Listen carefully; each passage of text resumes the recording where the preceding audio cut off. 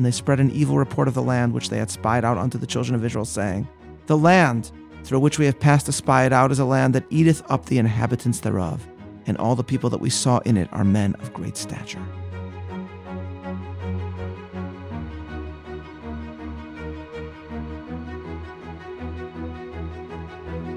Welcome to Bible 365, episode 45, General George McClellan and the Sin of the Spies. I'm Mayor Soloveitchik.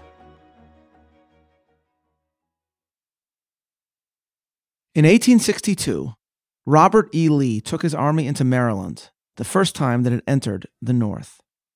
Encountering this threat to Union forces, Lincoln turned to a man that he had already essentially fired and then brought back, General George McClellan.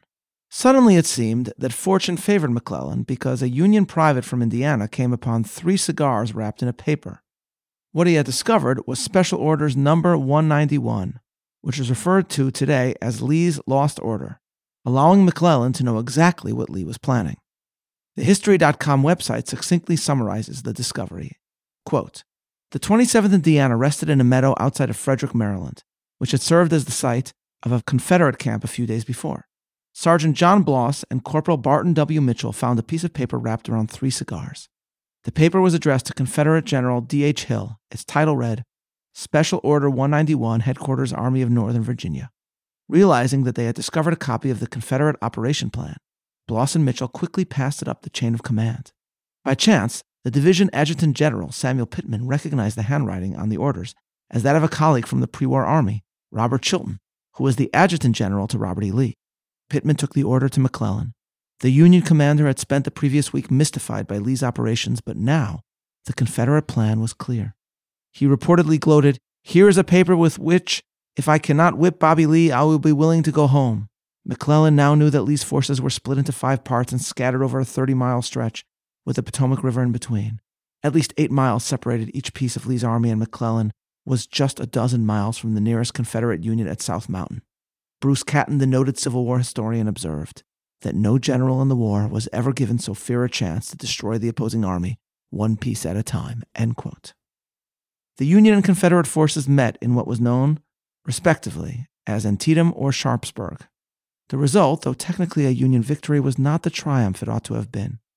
And that tells us a great deal about how fear and anxiety can hamper a general. And this fact also lies at the heart of one of the most disastrous moments in the story of biblical Israel. The story of the spies begins in chapter 13. And the Lord spoke unto Moses, saying, Send thou men, that they may examine the land of Israel. From every tribe for their fathers shall ye send a man, every one a prince among them. Moses thus sent to explore the Holy Land 12 men from 12 tribes. The men return, and in verse 27 deliver their reports. And they told him and said, We came unto the land whither thou sent us, and surely it floweth with milk and honey, and this is the fruit of it. However, the people that dwell in the land are fierce, and the cities are fortified and very great. And moreover, we saw the children of Anak there. Amalek dwelleth in the land of the south, and the Hittite and the Jebusite and the Amorite dwell in the mountains, and the Canaanite dwelleth by the sea and along by the side of the Jordan. And we are further told in verse 32, And they spread an evil report of the land which they had spied out unto the children of Israel, saying, The land through which we have passed to spy it out is a land that eateth up the inhabitants thereof, and all the people that we saw in it are men of great stature. Israel, hearing this report, cries out in dismay. But 2 of the spies, Joshua and Caleb, Joshua and Caleb, deliberately exclude themselves from these nattering nabobs of negativism.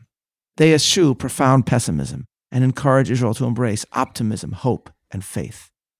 They say in Numbers 14:8, If the Lord delighteth in us, then he will bring us into this land and give it unto us, a land flowing with milk and honey. Only rebel not against the Lord, neither fear ye the people of the land. But it is too late. Israel bemoans its fate, writes off the forthcoming battles as unbearable, and God sentences the entire generation to wander the desert for 40 years, to die there, with only their children entering the land. Chapter 14, verse 30. Surely ye shall not come into the land concerning which I lifted up my hand, that I would make you dwell therein, save Caleb son of Jephunneh and Joshua son of Nun. Fear here, fear of the forthcoming battle, is the ultimate sin. Fear from the spies, and fear fostered by the spies among the people. Those who are not punished embody the opposite. Joshua defeats fear. Kalev is all confidence, telling Israel eloquently in 1330, Alo na levi arashnu ata ki achol nuchal la.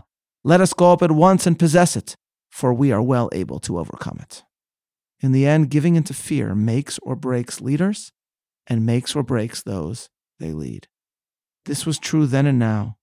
It is true of the leaders of the tribes that were the spies of the Bible, the princes of Israel. And it is true in American history, including at Antietam. As Ronald Roberts of West Point writes of George McClellan, quote, when gifted with the perfect piece of intelligence with which to destroy Lee, he did nothing for 18 crucial hours. Moving slowly as was his habit, he allowed the dangerously exposed garrison at Harper's Ferry to be sacrificed and permitted Lee to concentrate his forces on the ground of his choosing at Sharpsburg, end quote. Every man has fear. The question is whether you let it get the better of you. And because of McClellan's own lack of confidence and anxiety, he was unable to fully use the fact that he knew exactly what Lee was planning. In summarizing McClellan's flaws, Roberts cites T. Harry Williams in his book Lincoln and His Generals.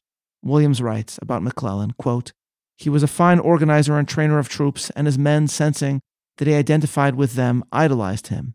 In preparing for battle, he was confident and energetic, but as he approached the field of operations, he became slow and timid. He magnified every obstacle. In particular, the size of the enemy army increased in his mind the closer he got to it. In battle, he tended to interpret sight and sounds in his front as unfavorable to him. He hesitated to throw in his whole force at the supreme moment, and he withdrew when bolder men would have attacked, end quote. Many of these phrases perfectly describe as well exactly how the spies reacted to what they saw in the Holy Land. Magnified every obstacle. The size of the enemy army increased the closer they got to it. McClellan let his own lack of confidence, his own inner fear dominate. And so did the spies. Perhaps the best line about McClellan was said by a soldier on the other side of the Battle of Antietam, or what the Confederates called Sharpsburg. An aide to Robert E. Lee said, quote, there was a single item in our advantage, but it was an important one. McClellan had brought superior forces to Sharpsburg, but he had also brought himself, end quote. He had brought himself. McClellan had brought to the fore of his leadership his every anxiety, and it hindered him, as well as the forces he led. Many think that the war could have ended there in 1862, but in the end it dragged on for years. Israel could have entered the land at this very moment. But when the spies brought back a report of the goodness of the land, of its extraordinary agriculture, they also brought themselves. They brought every negative aspect of themselves to the fore. This, then, is the central sin of the spies. But it is in the writings of the great Sephardic scholar, statesman, and exegete, Isaac Abravanel, that we find something extra and surprising.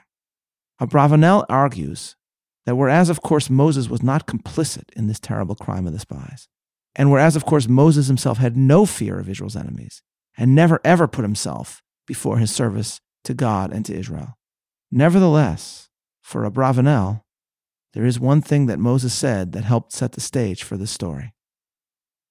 Let us go back to the beginning. God asked Moses to send forth men that they may examine the land, in Hebrew, V'yaturu et Eretz Canaan. Moses himself adds the following in his instructions to the spies. And see the land what it is, and the people that dwelleth therein, whether they are strong or weak, whether they are few or many, and what the land is that they dwell in, whether it is good or bad, and what cities they are that they dwell in, whether in camps or in strongholds. God, Abravanel argues, merely asks for a description of the land. Moses, however, adds a request for an investigation of military might. Now, Moses, of course, did not at all fear the forces they were about to face. He had absolute and total faith that God would allow Israel to overcome anything arrayed against them. But for Abravanel, by making an evaluation of Canaanite might part of the mandate of the spies, Moses, Abravanel argues, thereby inadvertently opened the door for the men that he had sent, the spies, to misuse their position and sow seeds of fear among the people of Israel. And therefore Moses, according to Abravanel, had to bear a bit of the responsibility. Abravanel goes further. In Numbers 20, we are told how after Israel spends 40 years in the desert, the next generation complains to Moses again, demands water. Moses is told by God to draw water from a rock by speaking to it, and Moses instead strikes the rock in anger at the people of Israel, and is informed by the Almighty that he, Moses, will now be barred from entering the Holy Land. The story of the punishment of Moses is mystifying, for it is not clear how this one act of anger justifies his exclusion from entering the land. This very question inspires Abravanel to offer an audacious assertion. In his opinion, it was actually the mistake made by Moses in the story of the spies for which he was first and foremost punished. The Bible merely focuses on the tale of the rock, a minor mistake by Moses, in order to preserve his dignity. This assertion by Abravanel is somewhat shocking, but as he himself notes, Moses at the end of his life appears to assert that the spy episode was the reason for his punishment. Moses in Deuteronomy, reviewing the spy story, describes the Lord's reaction to Israel's profound fear. Moses says as follows in Deuteronomy chapter 1, verse 34.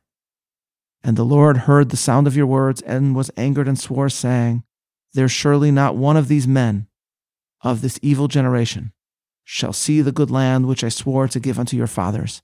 Save Caleb the son of Jephunneh, he shall see it. And to him will I give the land that he hath trodden upon unto his children, because he hath wholly followed the Lord." And then Moses adds the following in verse 37.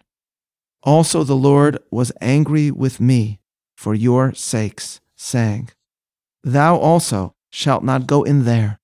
Joshua the son of Nun, who standeth before thee, he shall go in there. Encourage thou him, for he shall cause Israel to inherit it." Now, ladies and gentlemen, I must say that I do not embrace Abravanel's exegetical explanation.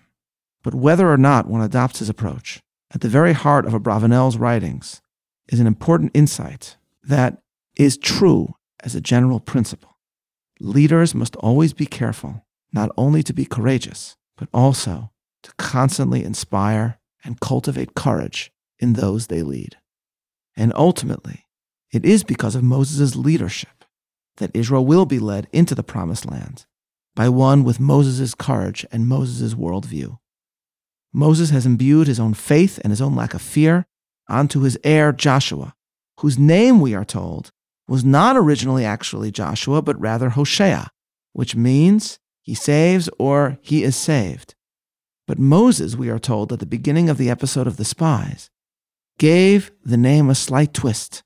Numbers 13:16. "These are the names of the men that Moses sent to explore the land. And Moses called Hoshea, son of Nun, Yehoshua, Joshua," which means God saves. And if Joshua's name change appears here, it is perhaps in order to emphasize that it was Moses' lesson of who truly is our source of salvation that made Joshua impervious to the fear of most of the spies. Joshua is Moses' man, and while Moses himself will be barred from entering the land of Israel, nevertheless, his legacy endures, and the man he molded shall lead Israel into the land without fear and with great courage. This, in the end, is a lesson we take away from this tale, how important it is for leaders to inspire those that follow them. The sinful spies were all leaders in their age. We are told in Numbers 13:4 that all of them were men who were heads of the children of Israel. But just as the head is the source of the stimuli for the body, the fear that they felt traveled through the people of Israel.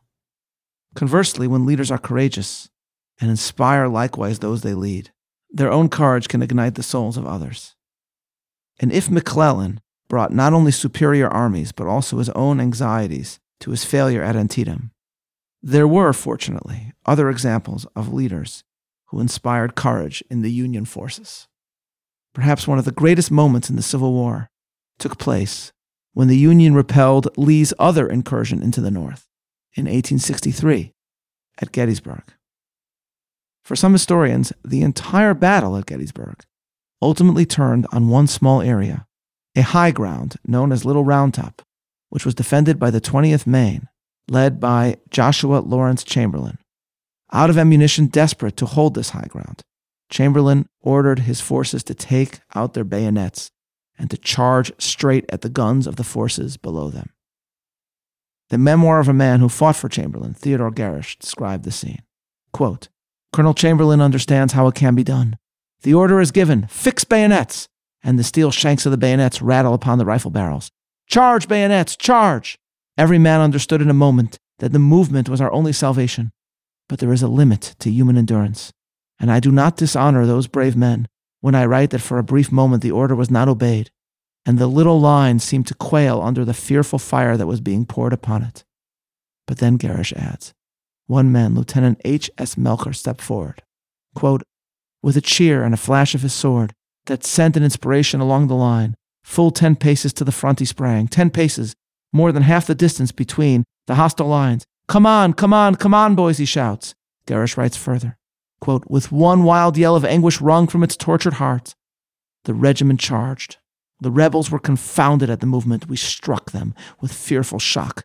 They recoil, stagger, break, and run, and like avenging demons, our men pursue." End quote.